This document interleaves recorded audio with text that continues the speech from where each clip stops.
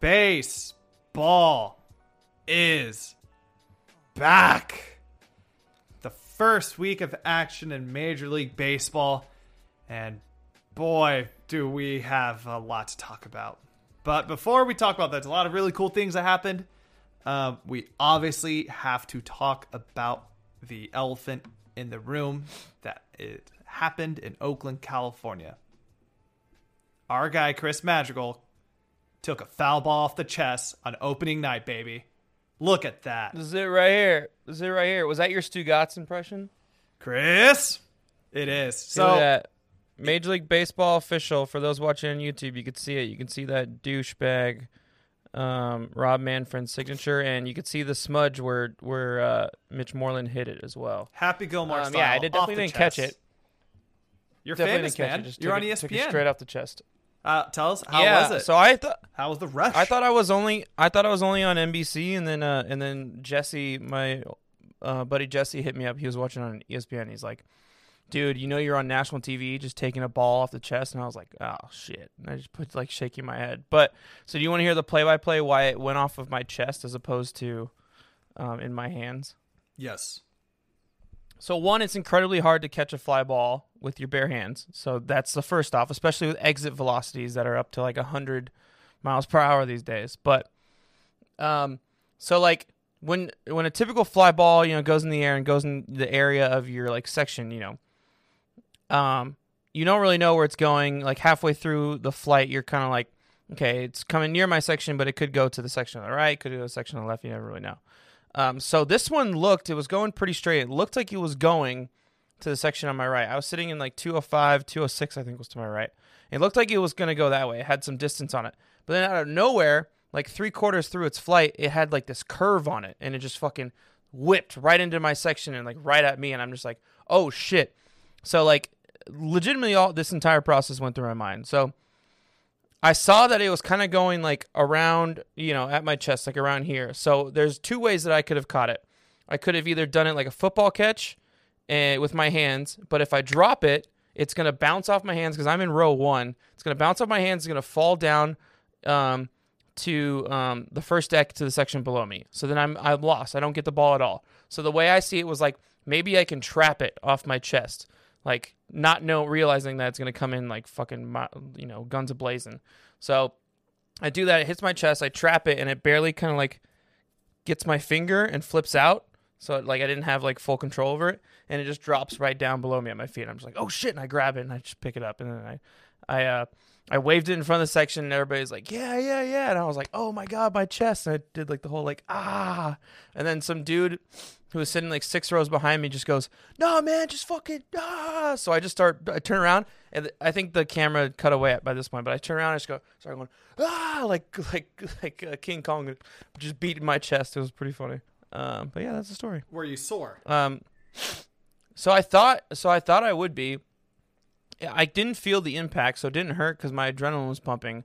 The next day, I was sore in my chest, but I couldn't tell if that was because I'd worked out the morning before I went to the game. I couldn't tell if that was working out soreness or if it was off that, because it was like all of my chest was sore. And how many? Because dude, I had like 5 different people texting me being like, was that Madrigal? So how many people were texting you? Everybody was texting me and sliding into my DMs like, "Oh my god, dude, that was you!" Blah blah. Some random some friend of Larry's, my brother Larry, who doesn't know me, has never met me at all. Texted him. He's like, "Hey, I'm watching the game on ESPN, and I just saw Madrigal on the back of a jersey. Are you related to that guy?" And he's like, "Yeah, that's my brother." Like it was just like the most random shit ever. Yeah, in case you couldn't tell if that was Chris, on the back of his jersey is his last name. So, Also, you forgot about the dumbest part of it all. Somebody tried to buy the ball off you. Yeah, so about 3 innings later, some random creepy old guy came up to me and goes, "You the one who caught that fly ball?" I'm like, "Yeah." He goes, "I'll give you $60 for it right now." I go, "Dude, it's not for sale." And then he just goes, "Oh, all right." And he walks away. That was really weird. I don't know why. I don't know what motivation in life would make you want to have that. Maybe he's collecting. I don't know. I don't know if he thinks he can collect resell it all later. of Mitch Moreland's balls that he's hit that's gone into the crowd. I have every intention on framing it and putting a picture of me raising the ball. That's awesome. In a frame. So anyway, but then the A's lost and they haven't won since. So that sucked. And that was a total bummer. But we'll get into that later. So today's episode, we'll start with the big three with some news around the league. A bench clearing brawl in Cincy. We had dueling no hitters on opening. Was that opening night? No, it was opening weekend. It was Saturday night. Saturday opening weekend. Yeah. Pretty cool. Yeah. We'll get into the whole the mess with the A's that are 0-6. We'll literally cover it all. We'll talk about all the reasons why we think they're 0-6, and then we'll give out. We'll talk about the upcoming schedule, give out the player of the week, and obviously we'll end with the essential tool of the week like we always do. But first, Julio, big announcement. Major League Baseball ponied up for once, obviously probably after a lot of criticism from the online and probably liberal community about the situation that is going on in Atlanta, how they have put, I think it's like 16 laws in place that restrict people from voting and make it a lot tougher to vote in future elections because they're butthurt that that the Republicans lost. We won't get into that. Anyway, so the game has been moved to Denver. I think it's pretty cool. Robbie Schlatter shared that tweet with us this morning that Rachel Luba tweeted something. We shouldn't reward a bad team or team that's intentionally not willing to participate or not willing to put a competitive team, which it's a pretty stupid statement in my opinion. And I get where she's going with that, but I couldn't disagree more. Anyway, I get where she's going with that, but my first thought is, so why are you going to punish your fans because your owner is a moron? So the Rockies fans are going to have nothing to cheer for this year. It's already been a rough COVID year as it is. The least this is going to be great for them. It's going to enthusiasm them. It's going to really bring the city back in July. It's going to give them something to be excited about this year because they're clearly not going to be very good. I don't see that was a really aggressive statement for really no reason. I know that her and Bauer's whole MO the past 6 months is anti-establishment. Let's shit on them as much as possible. But that was just really weird. I don't know. I don't get it. Honestly, I know Gavin Newsom was oh, California is always open. I'm that wasn't going to happen. The reality was we don't know what California is going to look like in those months. And plus, the Dodgers are going to be hosting it next year. And half of California is vaccinated right now. That's a good sign. But besides that, there's a lot more to it. It's cool. Who cares if your team sucks? It really matters that can your city handle it? Does your city show a history of handling it? What's the weather like? And I've never been to Colorado, but I'd imagine Denver during the summer is probably going to be some pretty dope weather. And plus, dingers for days. Yeah, that's going to be a fun home run derby. I remember, I think it was 98, 97, maybe it was 96, 97, 96. Home run derby with, I think it was Mark McGwire, Larry Walker, all these guys. It was one of the best home run derbies of all time to watch, and they are just fucking knocking them out the park. The row of seats that are exactly a mile high, I think they're orange seats up there. It was a competition of who can hit it the most and stuff like that. So that's gonna be fun. I'm excited for that. So the biggest thing why this is happening was Chris already talked about.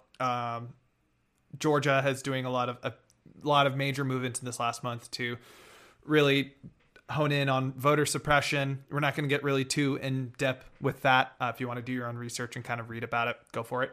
But this was something that, as much shit as you literally opened up talking shit about him, as much shit we're going to give Rob Manfred, it sounds like he was actually listening to the players.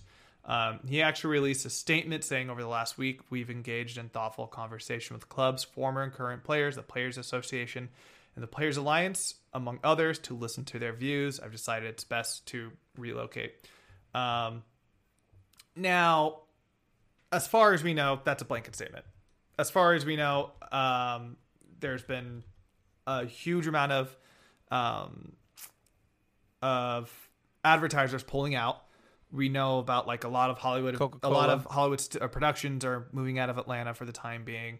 I know the Coca-Cola, who's, that is Atlanta. Yeah, like a bunch of conservatives on social media are like boycotting Coca-Cola. We're canceling Coke. Like, yeah, Cool, okay, bro. We'll see. Well, Pepsi also put out a statement supporting Black Lives Matter, so enjoy drinking Shasta Cola. But the biggest thing, and I think it's really, he wouldn't be here without him, is Tony Clark. Y'all might remember him. He's a former first baseman, the Padres for a good chunk of time. He is also the head of the executive director of the Players Union, and he also happens to be a black man. So I think he probably had a really big push in this. So like, awesome. I'm so it's glad that they're kind of listening to the players. We'll see what this is going to lead to in the future. But at the end of the day, congrats, Denver. I think that's going to be really awesome. I've heard nothing but awesome things about Denver. I don't know if you've been there before. I have. I'm trying to go to this. And I know I texted you earlier about it, but I'm trying to go to this shit. So you might see me there. Catching another foul ball. Can I just say one more thing and then I'll move on? So like the right after that all happened and like the whole like social media movement to try and get the All-Star game moved, the Braves like released a statement that was kind of like, oh, it's an open conversation that we're having. We want to be like part of like the change, blah blah, blah for Georgia and all this shit. And it's like, okay, I heard the Baseball Barbecue podcast today, and those guys were talking about it, and like their reaction was like word for word exactly how I felt when I read that statement. Just like, okay, bro, whatever. You have some power in that state. You could have done something, and you're the team that represented Hank Aaron in the year that he passed away, with all that he had to deal with in your living in your state and in the organization with the the racist hatred. You're just gonna like be like, whatever. Like if you really cared, you would have backed out of having the All-Star game. You would have said like, hey, no, we're not gonna have it because we don't support the way the state blah blah blah blah blah. It's just, I don't know. It's just bullshit. You know what? Hank I Aaron don't know their names. Would be pretty disappointed. Owners of the Atlanta Braves, if you would like to host the All-Star game, you can. You just gotta beat the Freeze. Yeah, I know it's not the Turner family, because if it was, no, it's not Ted Turner. All know Ted Turner would have. Ted Turner is a pretty famous liberal Democrat. I can't believe you just glossed over the Freeze, man. The Freeze? Beat the Freeze? You don't remember that? No. Dude, it was like a mid-inning promotion that the Braves did when they started moving that Coliseum, where is that dude in like the antifreeze like suit, and fans would get like a 50-foot head start and he would just like out sprint them. Come on. No, anyway, so can we move past this random sidebar of nostalgia that probably no one else understands either? Dude, it was like a couple years ago. It was like a huge thing when they started. God, you're the one out of touch with it. Literally, what does it have to do? What does it have to do with what I'm saying? Because it was in Atlanta. It was at when they got their new stadium. He was doing it there, and I was trying to make a joke because nobody was ever able to beat the Freeze in a race. I can't believe you don't remember that. Okay, anyway, so Liberty Media owns the Braves now. They're a mass. That sounds pretty. They own stakes in Formula One, and they own Sirius XM Radio. I mean, that's cool, I guess. And they own Stars and Encore, the channels that nobody has. Yeah. Stars, Encore, and Sirius, except for people who watch Power. What's the Power? Yeah, I was gonna say the Empire remake. Yeah.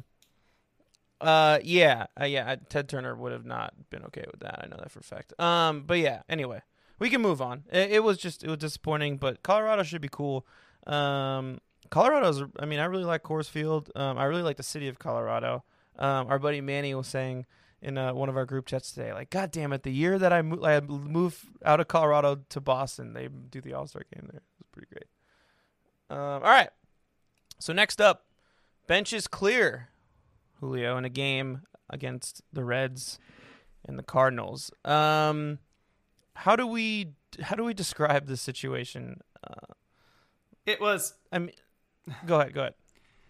So Nick Castellanos, who's off to an awesome start, by the way. We just got to point that out there. He's been kicking ass for the Reds.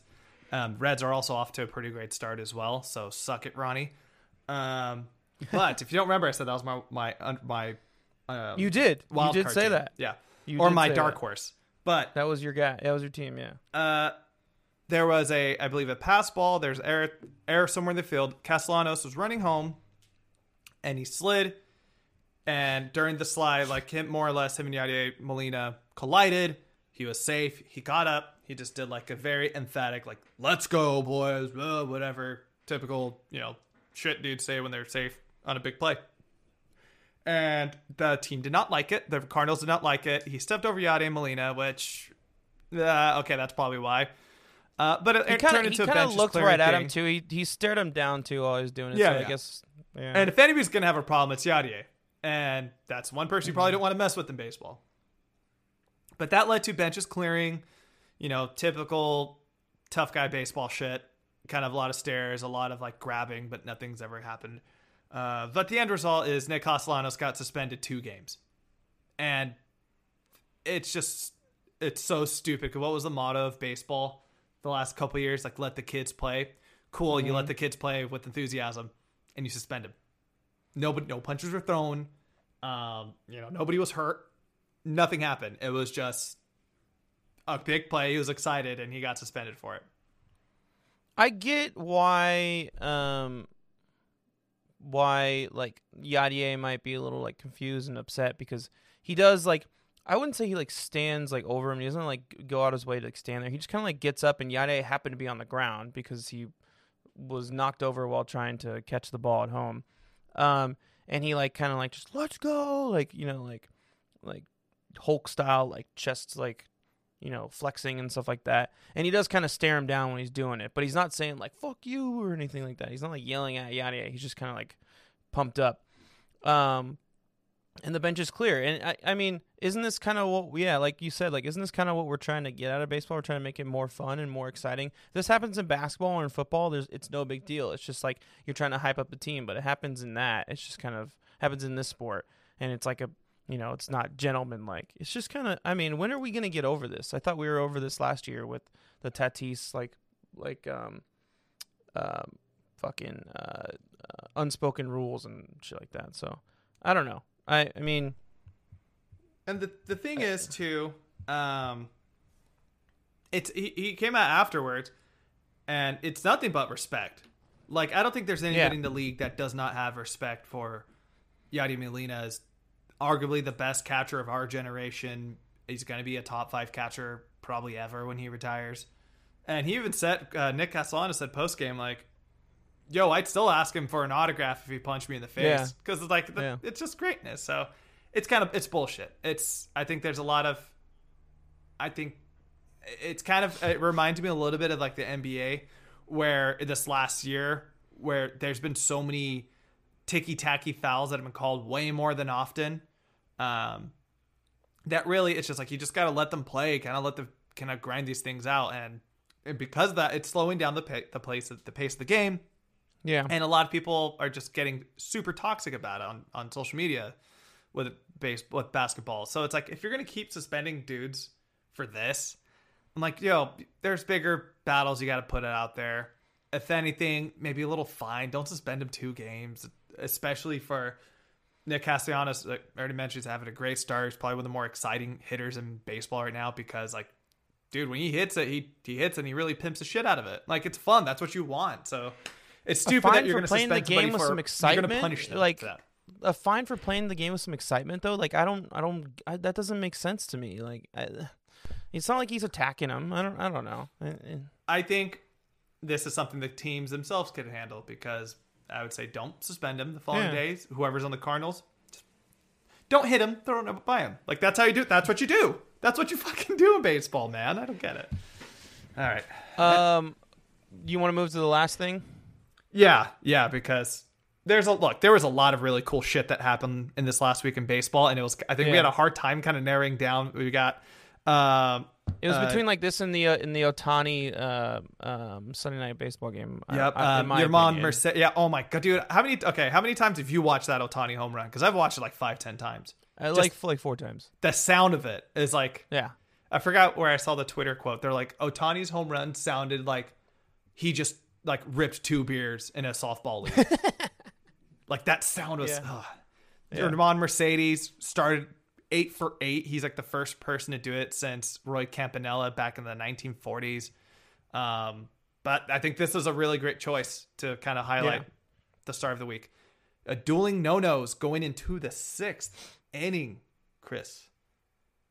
That's the crazy thing about this is because baseball is all about like dingers and like flashiness, that this is kind of like gone under the radar. But this is fucking remarkable. Dueling no-hitters through 6 innings between 2 starting pitchers. Like this is insane. Who were the pitchers, by the way? It was Jose Barrios for Minnesota. It was the Twins and Brewers. Jose Barrios, who's he had a pretty disappointing year last season compared to his 2019 season. His ERA went up, strikeout rates went down. And Corbin Burns, who I'm a huge fan of. I talked him up a lot in this last preview episode for the NL Central. They're the first combined no-nos to go into the 6th inning since 2014 with Jake Peavy and Jacob deGrom. And a couple other numbers through those 6 innings. They had 23 combined strikeouts, 0 walks, 0 hits, and 2 hit batters. That's just fucking, like, for people like us who like baseball, like that would have been like the game of the fucking month, like, or year, just like watching it, like in anticipation, like, oh my god. Just unfortunately, it was happening the same time as the Final UCLA game was going on. Or was it UCLA? UCLA game was happening. Yeah, which is like the second or third best college basketball game ever played. Yeah, exactly. That game was wild. Yeah.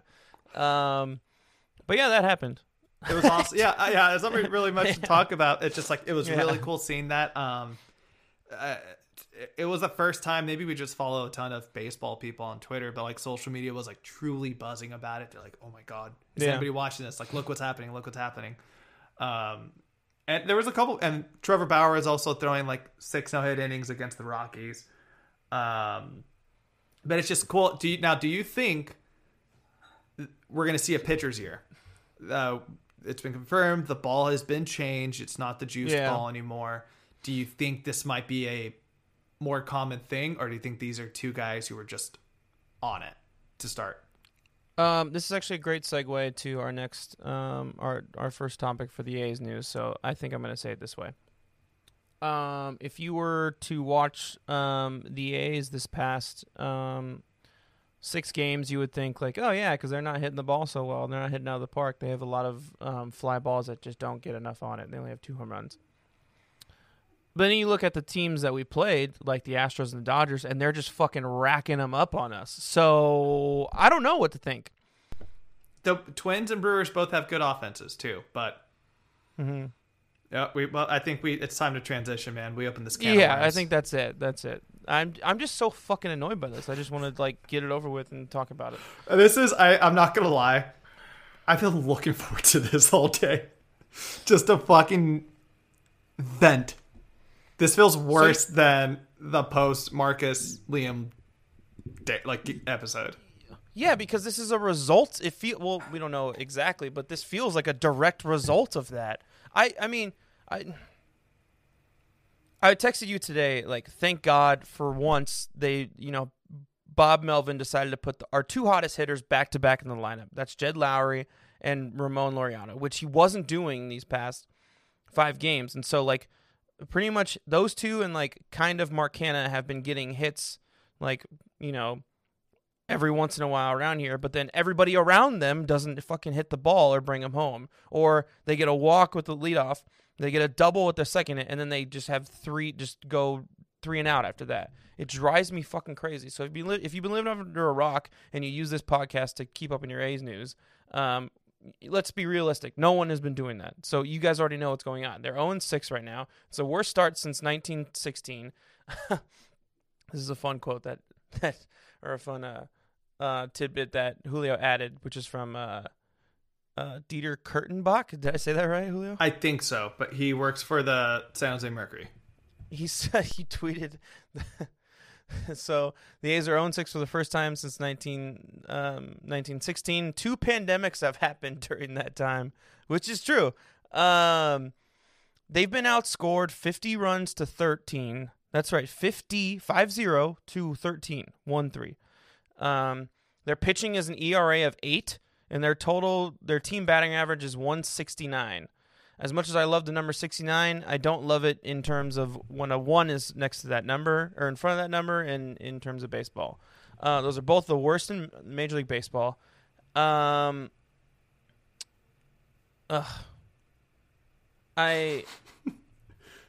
actually the hitting one is actually changed. It's the Brewers have the worst. The Brewers they won 168. Okay, it's the worst in the American League. Fixed. Okay. Doesn't make me feel better.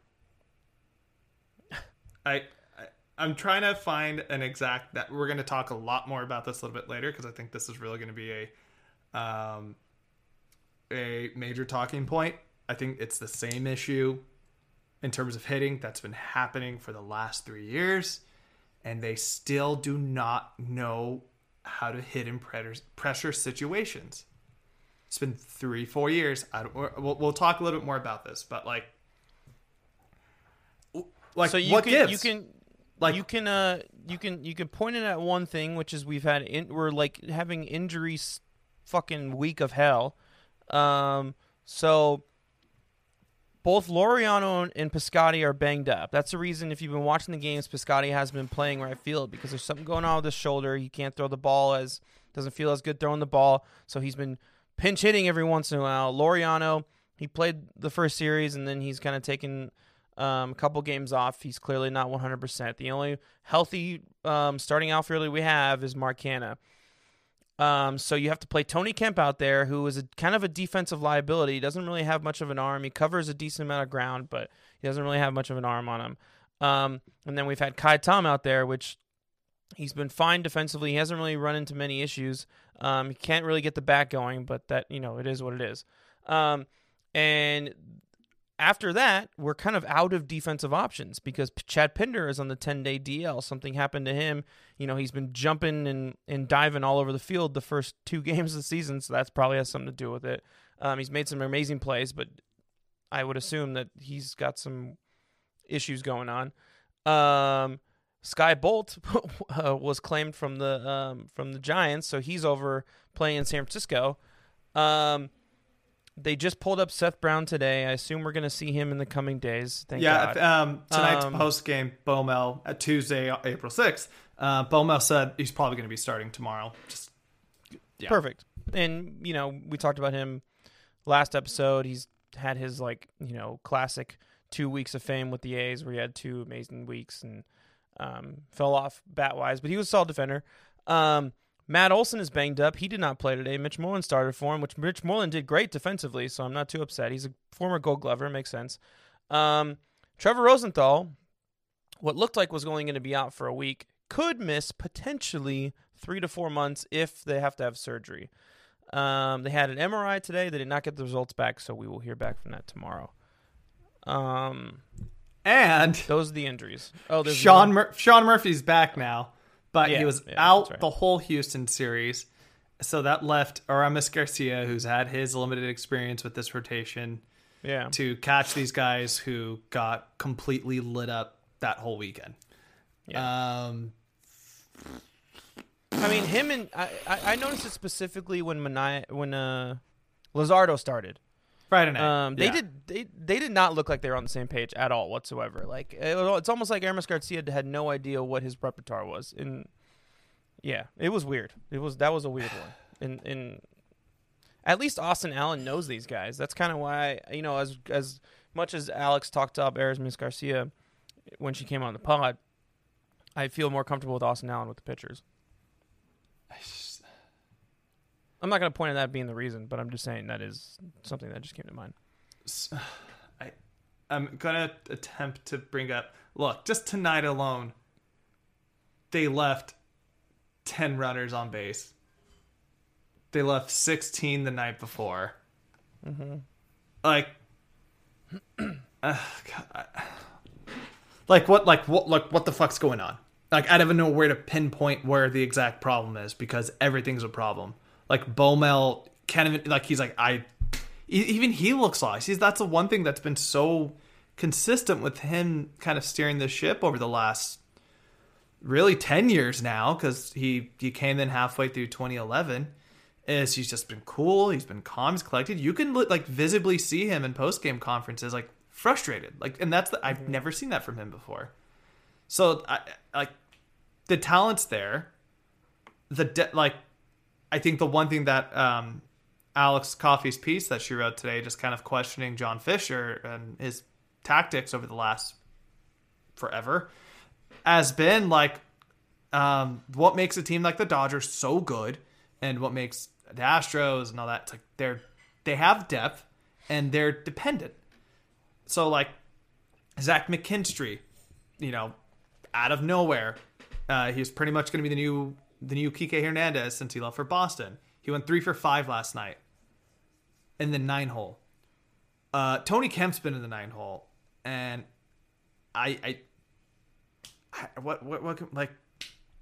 what's he gonna do? Like, we love Tony. I love Tony Kemp. I know we're big fans of him. Personality. I think he's great for the clubhouse and for just the organization as a whole. But it's like, just because you're serviceable, that doesn't mean you should be in there almost every day, man. And that just shows you how depleted this roster actually is at the end of the day. When it comes to, if shit happens like it has this first week, you can't depend on those guys. You know what? I'm just gonna say, Tony Kemp, Brad Wanamaker.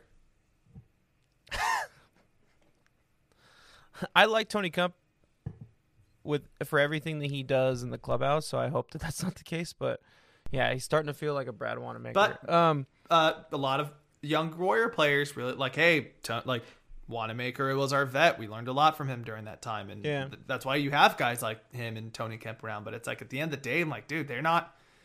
When you're trying to compete and win another AL West title, those aren't the guys that you need to be like your next in line dudes if things hit the fence.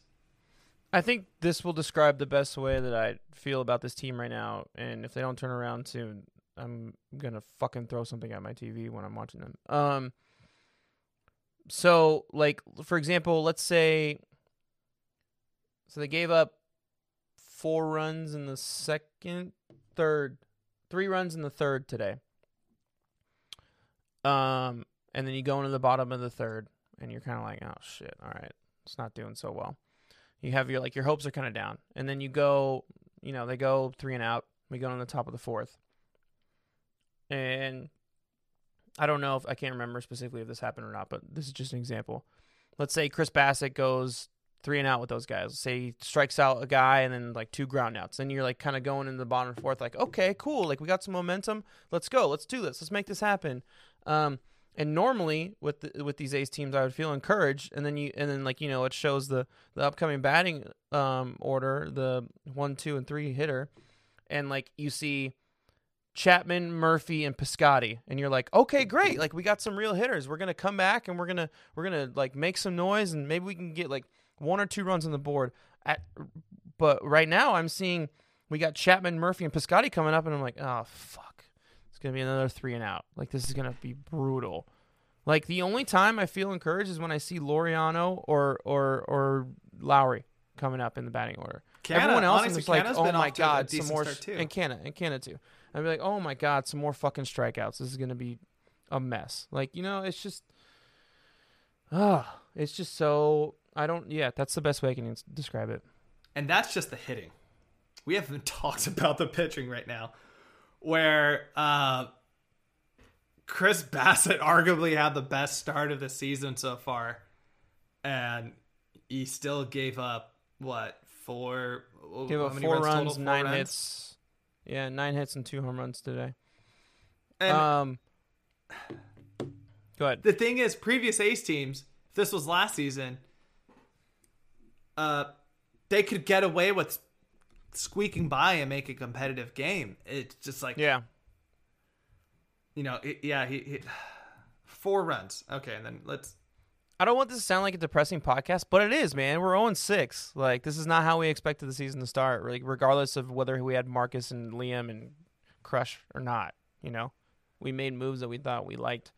Yeah, and you know, the worst part about it, 7 runs, man. Yeah, the worst part about it was Bassett came off what was a pretty good start. He only gave up 1 run, and you know, we were making the argument that night later on that, like, if he stays in, maybe they don't lose the game.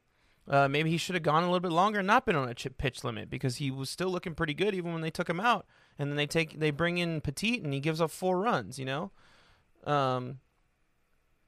yeah, I don't know. Frankie I think we should Montas Monday gave up 7 earned runs. Yeah, it was hard to watch. It's Sean Manaea. Someone who's Sean Manaea actually didn't pitch terribly. He gave up 5 earned runs. Okay. Yeah. With Montas too, someone who everybody says has the best stuff on the team too. We've been hearing that for 3 years, almost. Arguably 3 years. His splitter, his fastball. I was so high on him at the beginning of last season because I drank that Montas Kool-Aid where his fastball's taken up to 100. Mm-hmm. But it's the same thing. He's just inconsistent, man. And it's just like everything that we've been so stressed about over the last 3 years is like crashing right now. Like the things that we're like, this is going to be a problem if you guys are real. Like, yes, the pitchers are good, but they're inconsistent. Yeah. They're like, yes, the hitters are good, but like they can't hit in pressure. And it's except for Bassett, but he hasn't been this year.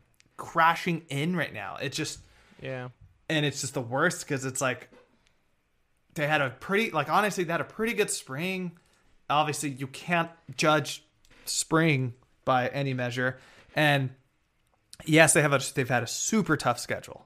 Like, we can't ignore as much shit as we want to talk about Houston and them cheating and just all the booing they got. They're still a really good offensive team.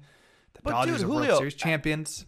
That's true, but at the same time, like, if we're supposed to be this good, we should be competing, not getting fucking blown out 6 games in a row. Like that, I don't want to hear that excuse. That excuse is fucking stupid. Like, no offense, Cameron, my buddy Cameron said on our A's chat that, but like that's bullshit. Because if we're supposed to be one of these contending teams, then we should also be putting runs on the board, and it should be a slugfest. This shit drives me crazy.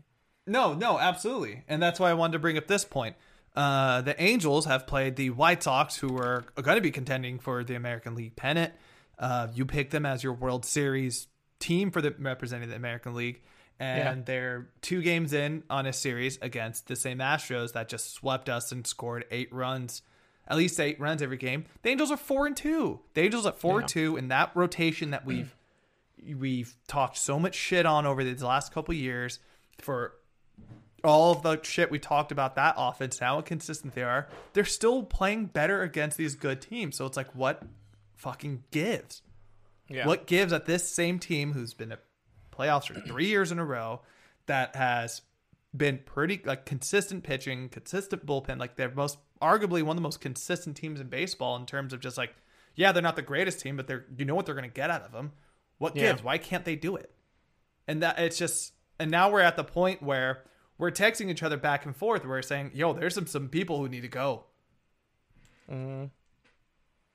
6 games in, we're saying that. 6 games in. Like, this is But there's one person in particular. There's one person in particular that does need to go, and we will get into that after this break. So stick around, and we'll be right back.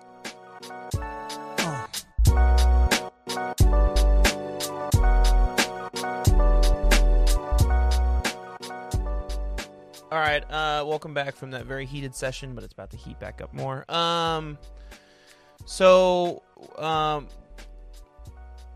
Let me just introduce the segment first, Julio, then I have a question for you that I think is pretty interesting. So this week's featured segment is going to be called Open Air Session.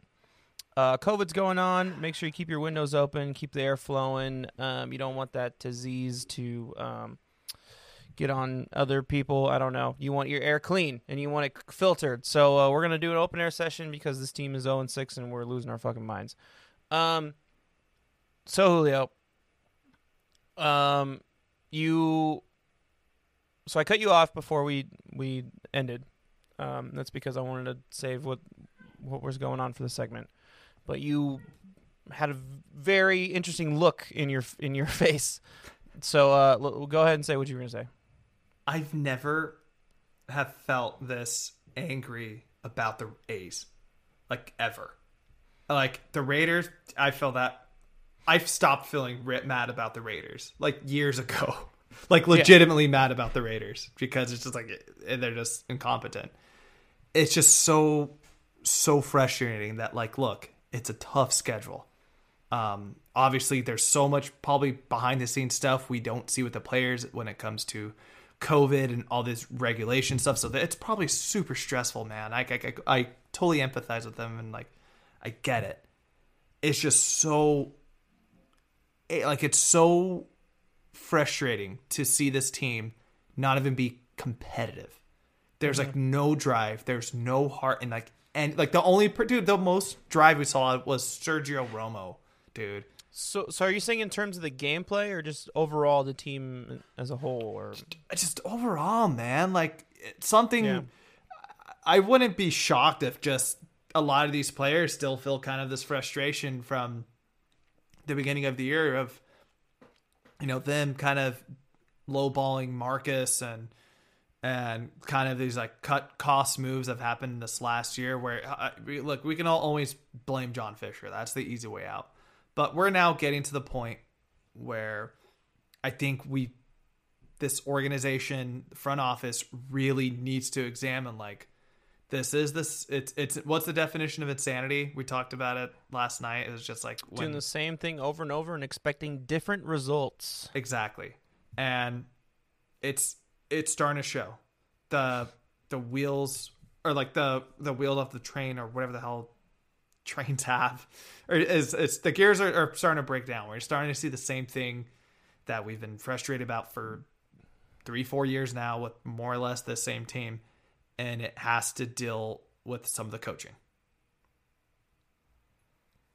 Yeah, I mean, you can just say it. It's with Darren Bush. It's like Darren these Bush, guys look lost at the plate when there's runnings in scoring position. They look completely like for the 5 steps behind. I don't know what he's doing with his study, with his analytics and his research and his film watching. Like I don't know if he just doesn't prepare. I don't know what the story is, but this has been a constant problem since he's taken over for Chili Davis as the hitting coach. The guys look unprepared. They don't know what they're doing. They just leave guys on. Even like back to 2014 when he took over, when Chili Davis got that massive deal with Boston to be their hitting coach. He took over. I mean, there was a lot of problems that 2014 season, but you look back to it, the second half of the season, they were just leaving runners stranded all the fucking time. They had great pitching, and those pitchers were dealing day in and day out, but they could not fucking bring runners home. Same thing with the playoffs the past 2 seasons. Those 2 wildcard games, like they just get fucking shut out. Last year, they barely made it through that White Sox series because of the reliability of 2 guys, 2 veterans who kind of like fucking basically have gotten them through the past 3 years. But it's ridiculous, man. Like Bob Melvin really needs to like look at this and be like, "Hey, man, like you know, this is a business. It's not a friendship club. Like it's starting to feel very nepotistic because you've already mentioned like he's been in the organization for 6-7 years now. There has been no other hitting coach besides him and post Chili Davis, and it's just showing like you already mentioned like you know the wild card game in 2019. And that game was so traumatizing, more so because it's like they were in that game. The Yankees game the year before, it really felt like they were never in it. And just, you know, they're rolling out there with Liam as the starter. It was just this whole thing. I don't think they really had any business to really try to contend. But in 19, they were in it, man. They easily could have taken advantage of the game, and they lost because fucking runs. Yeah, they could. They just consistently, time and time again, left runners on base. I really remember post game, Bomel was like, you know, this is something we really need to work on in this next offseason. Obviously, you know, COVID hit and the world kind of shut down. But then when baseball came back up in July of last year, it seemed like, yeah, the team was still, they started off great. You know, the rotation was really coming along. The bullpen was great. But hitting wise, it was the same thing. Like they still couldn't do it. Now, I'm not a baseball professional. I played 3 years of little league, and I played like 6 years of drunk stuff, like slow pitch softball. I don't know what the solution is to coach new like players. Like, yo, situational hitting. You got to run on second, 2 outs. How do we get those runners in? This could be a much bigger thing than just Aaron Bush. This could just be, the money ball philosophy. Oh, don't ever bunt, don't whatever. But like, it's insanity. It's the breaking point in insanity where it's like, this isn't working. What can you do to help change this? And there's been no solution. That's kind of the story of the A's organization as a whole, pretty much, since the Haas family sold the team. Is they keep expecting Billy Beane to work his magic with sabermetrics and find value where other teams don't see value, and they keep doing the same thing over and over and expecting different results, but it's the same results. Same thing that I said when I decided not to pick them in the World Series for my team. They still can't make it past the American League Division Series. It just baffles my mind. And it's just getting old and getting frustrating. And yeah, I mean, I agree. I mean, this is probably this is close. I would say 2014 fire sales was probably the most pissed off I've been with this team. But this is definitely because that team went from a contender to nothing. This, at least the fire sale that happened. It's not really fire sale. The sale that happened this past offseason, we're still competitive, and we thought we were maybe even better. Yeah. I mean, yeah. And I don't feel very good about any of my teams right now, except for the Warriors won tonight, so I feel a little bit. Yeah, thank God that dumpster fire won, and all because Giannis wasn't playing. Mm. We'll have to one day eventually do a spin-off Warriors podcast where we just do like a once a month thing. And we just kind of vent whatever frustrations happening with us in that moment. But I think another thing we really got to talk about, and it's time and time again, and I'm just getting kind of tired of defending him, is with Bomel. A lot of people are claiming I think this is it. Like, this is it. You can just tell he just really is burned out. And the main argument I always put back at people is, who else do you think who's going to be willing to take this job? Seeing how ownership is, seeing how, we don't know what's happening behind the scenes, but we know there's definitely some guys frustrated, like Matt Chapman, probably. Who's going to be willing to take that job and who can still make this team competitive? The only thing I can think of is some young gun like Eric Chavez, some shit like that, who's in the organization, or not Eric Chavez, he's with the Angels. Mark Kotsay? Yeah, Mark Kotsay, Bobby Crosby. Someone who wants their first shot at managing and just going to take the job on a whim because it's like, oh, it's a manager's job. If we're not going to get a good big name, that no one's going to fucking want that job. No one wants to deal with this bullshit. No, the only other payroll and they want a front office that's going to be behind them.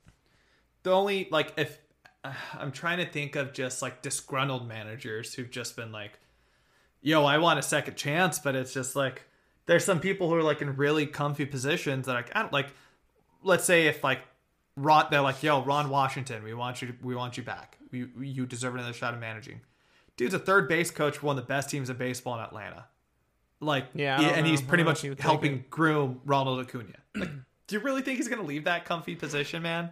Well, also him and Billy didn't really get along in a lot of the at least logistics back in the day. So I can't imagine he would want to take over for a team that's going to limit him in certain things like that. That's why he went to the Rangers as opposed to waiting out getting a manager job with us, was because he wanted to go to a team that would support his managerial style. I don't know. I mean, if people are saying out there to fire Bob Melvin, I think you're out of your fucking mind. But I could definitely see him leaving for sure. I think I could definitely see him getting fed up. I just don't know. There's no better options right now. It really doesn't.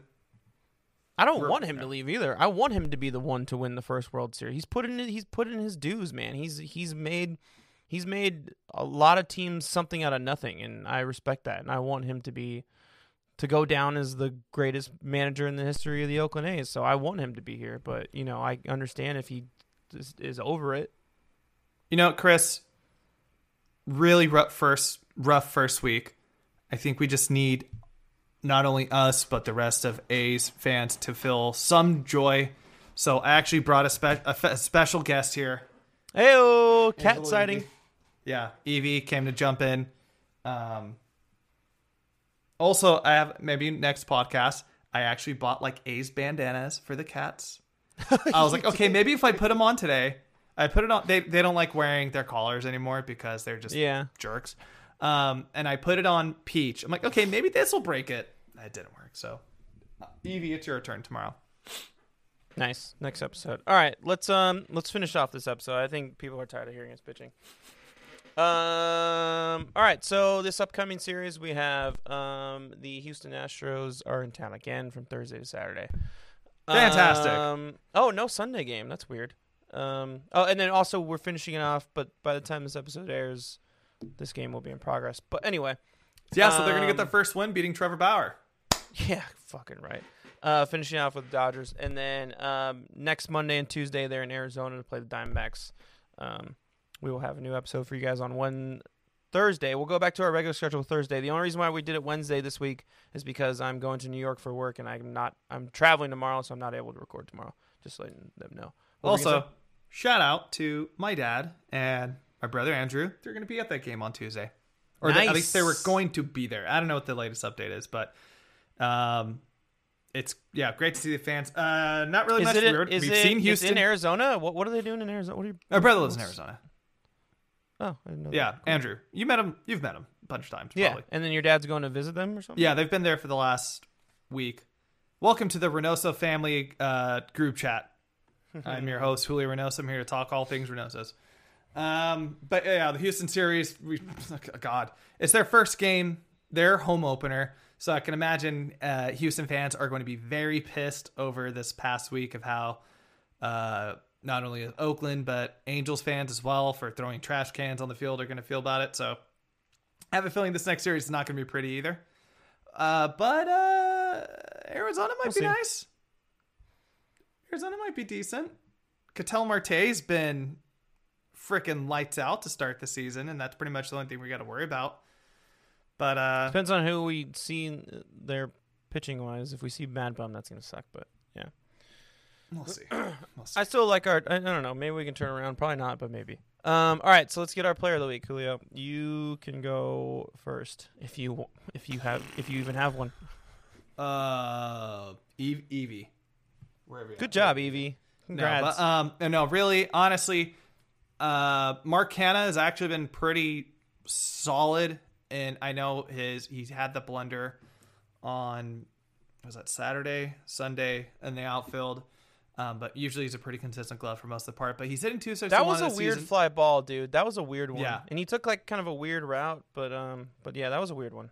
Yes, but he's hitting 261 this season. He's on his OBP is 346. So the leadoff experiment is kind of working, or at least like him at the top of the lineup is working a little bit in terms of just him getting on base. The problem is the people after him can't really do anything with it because, we suck with hitting on runners in scoring position. And he's also leading the team in home runs with a whopping 1 home run. So I want to give a shout out to him. I think he's been really under the radar. He's tied with Pinder. Pinder.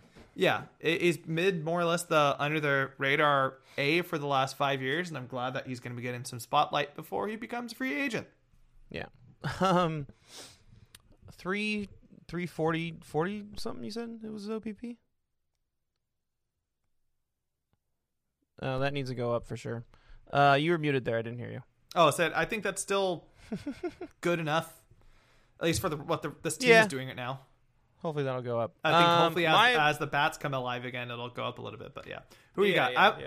You can't say yourself. Nope, I am. The player of the week is me because I fucking iron chest, baby, and I took a fly ball right off the chest like a champ. And I'm world famous. That's the second time I've been on national TV this year. The first time was when I was creepily looking over at Giselle while she was taking a picture with Tom Brady's parents on the NFL Network. I didn't know what they were doing. I was very confused. I was in their box and I was watching the game with them, and it was just weird. And this time on ESPN, so suck it, Julio. You haven't been on national TV at all. I've been on one. Yeah. I will say I have been on one of many Angels post games in front of Angel Stadium because my drunk ass would always interrupt their broadcast chanting, "Let's go Oakland." That's pretty cool, but it's not national TV. It's regional. So suck it. All right. Let's go on to our essential tailgate tool of the week, and then we will call it a day.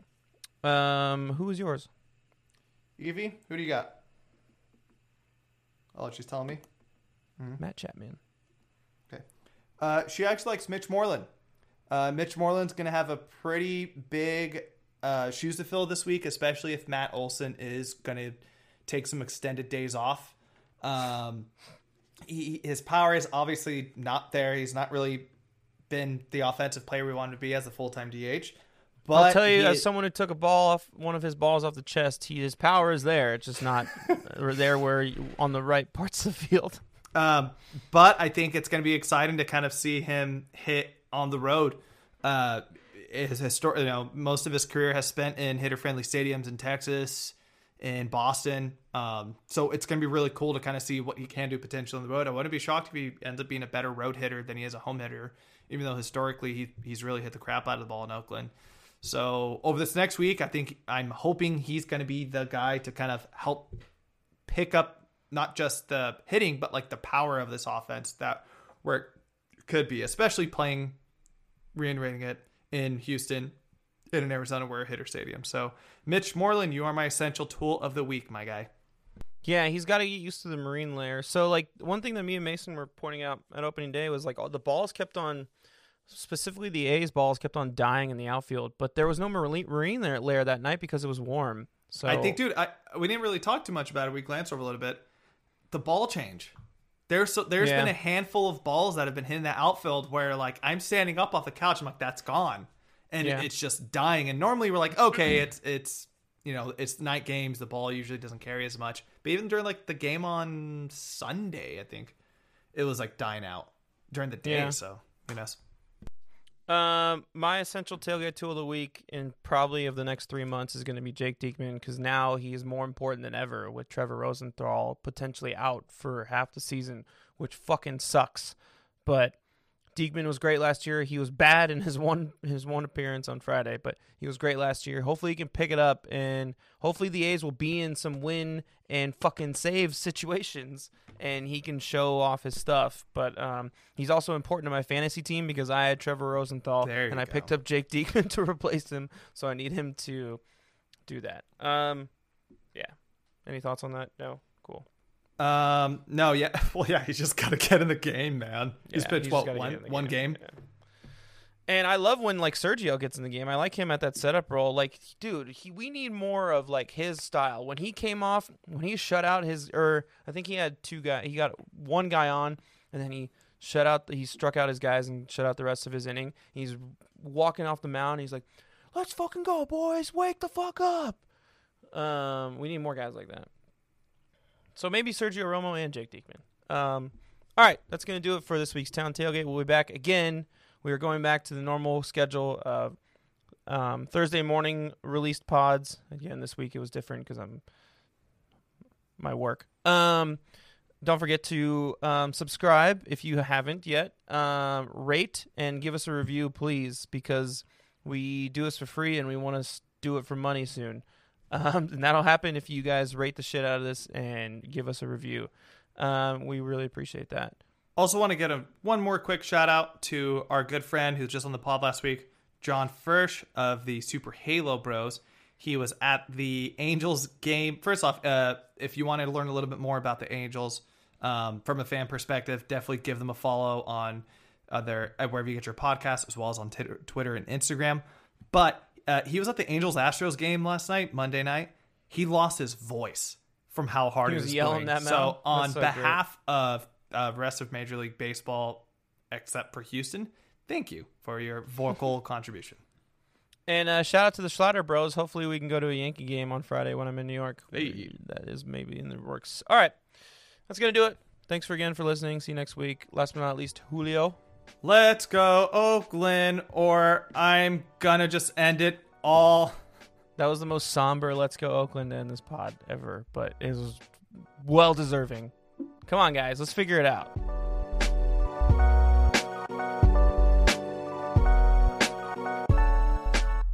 The Town Tailgate is an independently produced podcast. It is written and executive produced by this guy, Chris Madrigal, and my partner in crime, Julio Reynoso. It is sound mixed and edited by yours truly. Social media management and marketing is run by, once again, my partner, Julio Reynoso. And a special thanks and shout out to my brother, Larry Madrigal, for composing and producing our theme song, as well as graphic designing our album cover and artwork. Thank you so much for listening, everybody. Please tune in next week. Please subscribe. And last but not least, as we always say, let's go Oakland.